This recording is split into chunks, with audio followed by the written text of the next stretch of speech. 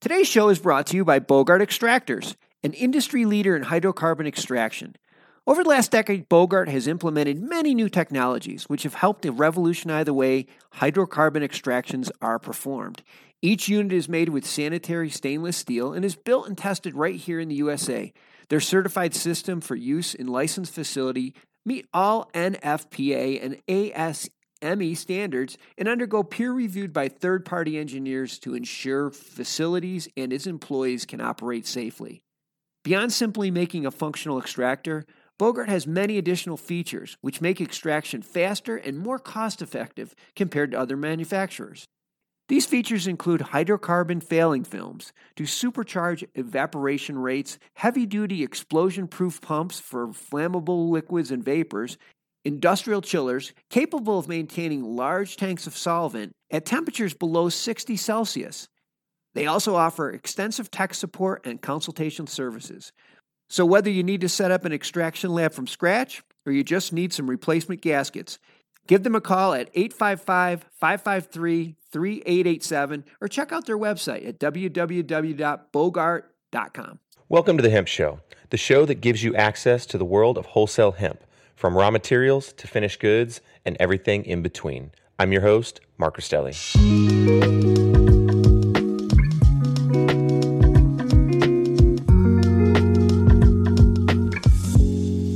Welcome to the February 2nd, 2021 Hemp Show, powered by CanTrade. My name is Mark Rastelli. I'm the CEO of CanTrade and the host of the Hemp Show. Next on the Hemp Show is Ben Gonzalez, the VP of Business Operations at Premier CBD Labs. Ben is an executive-level event, marketing, team, and project manager. His decade as a motion picture producer, event marketer for Fortune 500 clients, commercial real estate researcher, policy analyst, photographer, producer, content creator, and certified mediator make him a dedicated and effective leader, a fierce business strategist, an expert communicator, and passionate generator of invaluable business connections. Whoa, Ben, that was a long sentence there. Ben utilizes his position to analyze hemp regulations and laws in order to better advocate for positive growth and change in the industry. Lastly, as an avid music lover, Ben moonlights as a Chicago deep house DJ. Thank you very much for being here today, Ben. You've got the beats, so let's get this party started. Thanks. Yeah. I'd like to say that I wrote that myself, but most of it I didn't. Hey, from just reading that, you've done it all. And your fact that you're a deep house DJ in Chicago is great. That is awesome. It's a lot of fun. I got to say that this town runs on house and blues, and a lot of stuff in between. But and I'm working on some projects right now that are incorporating some Chicago house music into some scenes outside of Chicago. That is really great. But I'm not here to talk about house music. I could do that. I could do that for 15 minutes if you prefer. Hey, no, that's a different channel. It's a different party channel we're gonna have. Right on. And to kind of go back on what our last presenter said, I can attest lime will kill some bitterness. It's a great additive. And as somebody who's of Mexican descent, there's a lot of lime in the foods that we make. And it can CBD tacos. Oh, that sounds bomb. Right? Hey, I learn new things every day. I didn't know about the lime trick. Yeah, TIL. So I work with Premium CBD Labs. We're a third-party testing lab that is based in Madison, Wisconsin. We service the whole country. And I'm not here to tell you about our lab testing services or why you should test your stuff or any of that. I can touch on that later if there are questions about it. But you had somebody on from a great lab last week, and there's not much I can add to what she said. Today, I really wanted to help people understand what's going on with the final rules for hemp that just came out from the USDA on the eve of Martin Luther King Jr.'s birthday. Mm-hmm. They dropped it that day. Yep. Very, very important too, because the industry as a whole has been watching this and just waiting to see what the final rule lands on. Yeah. And, interestingly enough, when they came up with the interim rules in October, they opened it up to comments from the industry, and comments they got when they published the final rules, they published pages and pages. I mean, this is a 96-page document 40 pages of that probably are just them listing off comments that they got and responding to them, which I was really surprised about, and surprised which to is see great. A lot of times your comments kind of just enter the ether and that's it. You never know what happened to them. Right.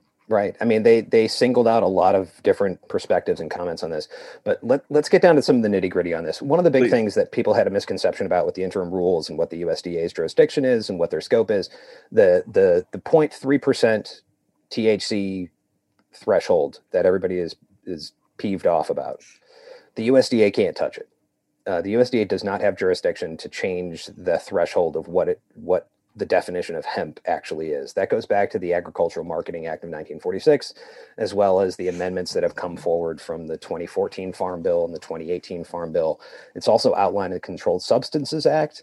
So if you want to bark on some doors about 0.3%, call your congressmen, call your senators, and don't be shy. Write a letter to the DEA. Tell them to take it off Schedule 1, because cannabis THC is still Schedule 1, whereas fentanyl, which is killing people, is Schedule 2. Right, which we can all agree is absurd.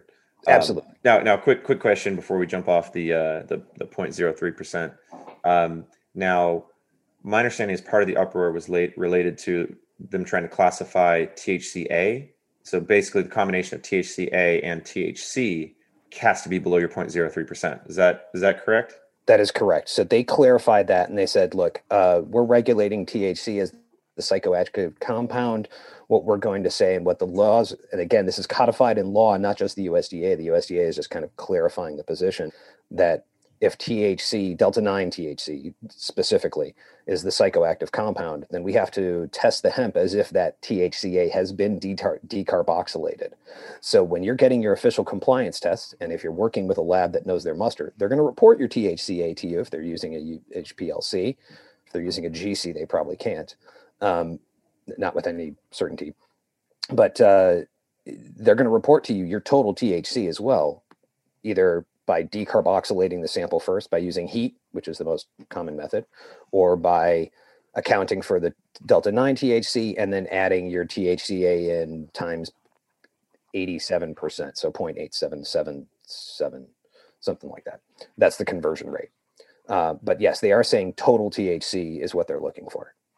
Okay, and then just I'm definitely not an expert here, but my understanding, decarboxylation, when you heat THCA, you have that, was it the carboxyl carbon attached molecule or something that then detaches to create THC, which surprisingly, even though that little tiny attachment at the end of the molecule, that creates a completely different effect, whether it basically takes the THCA from possibly non-psychoactive to psychoactive so that it can be used within the body and ingested for recipes and ingredients.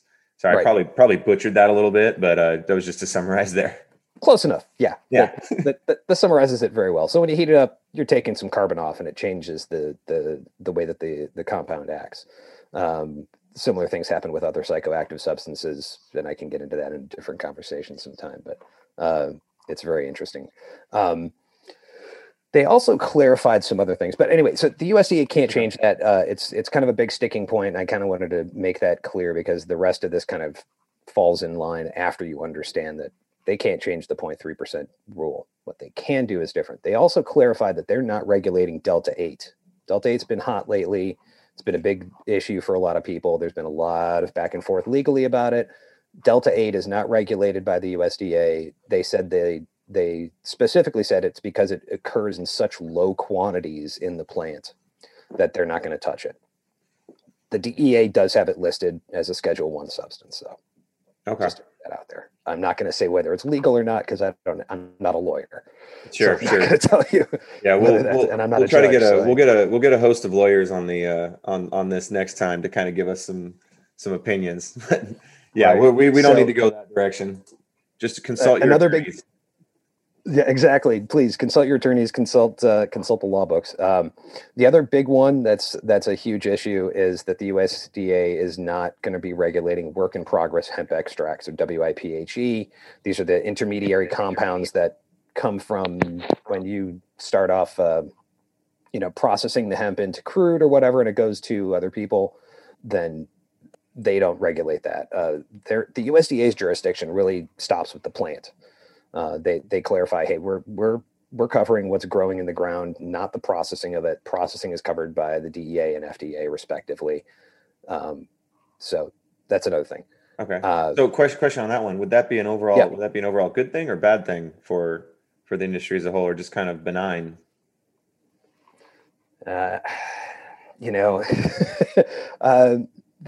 It's probably more gray area.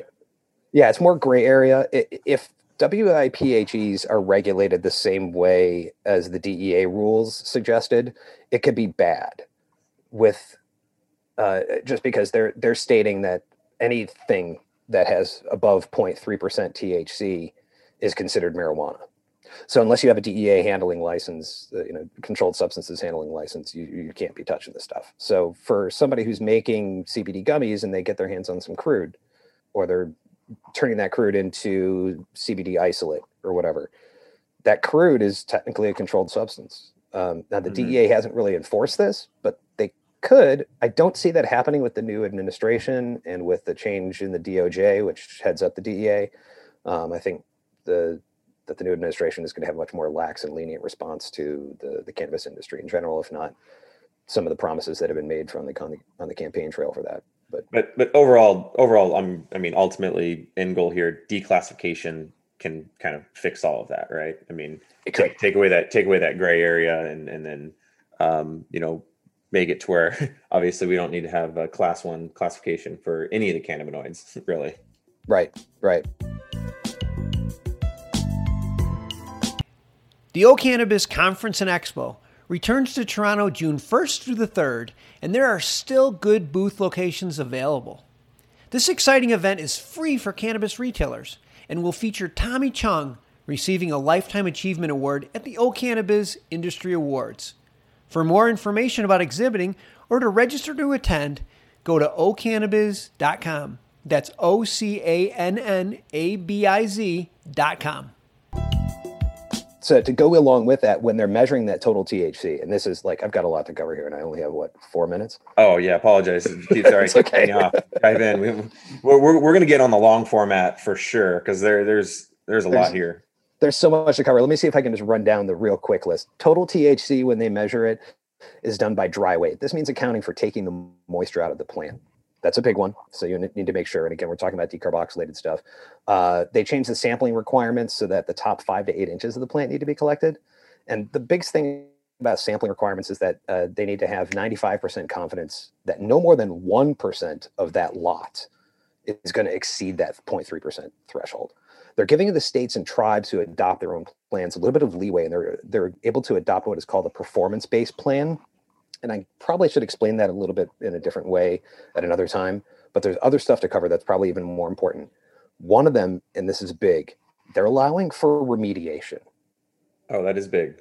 Very right. Big. Yeah. Right. So if you grow hot hemp and it's below the negligent threshold, which changed from 0.5% to 1%, another big one. So if you grow hot hemp and it's below 1%, it's considered good faith. You're not hit with a negligence charge, and you have a chance to remediate it. You can do that a couple different ways. It's not great, but it's an avenue, and it's a big avenue. That other big thing to touch on, that negligence thing. Again, if you grow below 1%, it is not considered negligence. However, if you grow above 1%, it is considered negligence. And you can only get one negligence charge per year now. Oh, so you can only wait. So sorry, let me rephrase that. Above 1% is negligence. Okay. Yes. So below 1%, you can remediate as much as you want. Right. Okay. Excellent. Still, if it's above 0.3%, it still needs to be destroyed. They're also allowing for on-farm destruction methods, and you don't need to have an agent there to witness it. You can record it yourself and send in documentation. You can mulch it back in, you can till it, you can disc it, you can do a whole bunch of stuff on your farm to nullify it. You can take the flower off of the stem and sell the stem, lots of different things. And I go into a bit more detail on this, and I'll be publishing something on our website later today, probably. Not for sure, but we'll be sure to when you publish that, let us know. We'll be sure to send that out to the attendees, and then also to the network. Yeah, and that's for sure. So remediation is a thing, and it is possible. the big thing is you can't get more than one negligence charge in 1 year. However, if you get 3 negligence charges within the span of 5 years, you'll get your license suspended. They changed the sampling window. So you have now, instead of 15 days from the point of sampling to harvest, you have 30 days. No sampling post-harvest unless it's for remediated crop. And there's other alternatives and stuff like that, but I want other stuff that I can get into on this as far as the way that testing labs need to be registered. All the testing labs need to be DEA registered by the end of 2022, I think.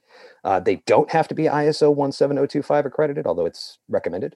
They haven't changed their felony conviction issue, which is if you have a felony conviction of a controlled substance, you can't be in a hemp program for up to 10 years after your conviction. I think that law is incredibly problematic because somebody who's been convicted of manslaughter can go ahead and get a hemp license, whereas somebody who sold a bag of weed can't. Yeah, ridiculous. Right. But there's other stuff that relates to the tribal authorities, which is really big for the tribes. But I'm almost out of time, and I should get out of this. Sorry about that, Ben. We definitely need more time. 100%. We're going to get in a long format, sit down for a good hour, 2 hours, where we can just dive in, hash out, everything that you've got to say about this. And then also, I've just got a ton of questions because I'm not an expert on the regulatory body and then the final hemp rule. Yeah, and I see somebody asking about any further details on Delta 9 or Delta 10. Delta 10 isn't even mentioned in the hemp rules. Delta 9 is very specifically mentioned in the hemp rules. And again, as we go back, the USDA is concerned for official compliance purposes. Excellent.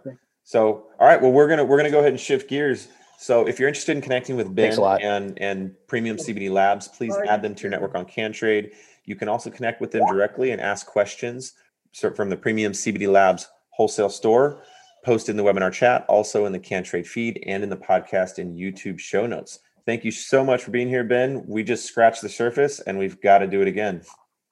Definitely, man. Thanks for having me on. Awesome.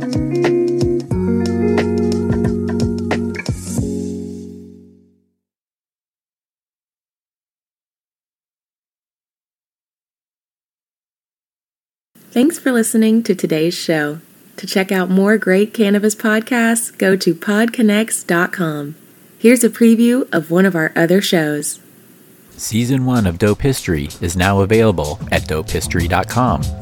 Dope History weaves you through the lives of those who have been touched by cannabis or have had an influence on the events that shaped our laws or relationships with this plant. You'll hear tales from Frenchie Cannoli, Keith Strop, Eddie Lepp, Tom Alexander, Ed Rosenthal, Wolf Seagal, Jorge Cervantes, and Tommy Chong. Available now at dopehistory.com.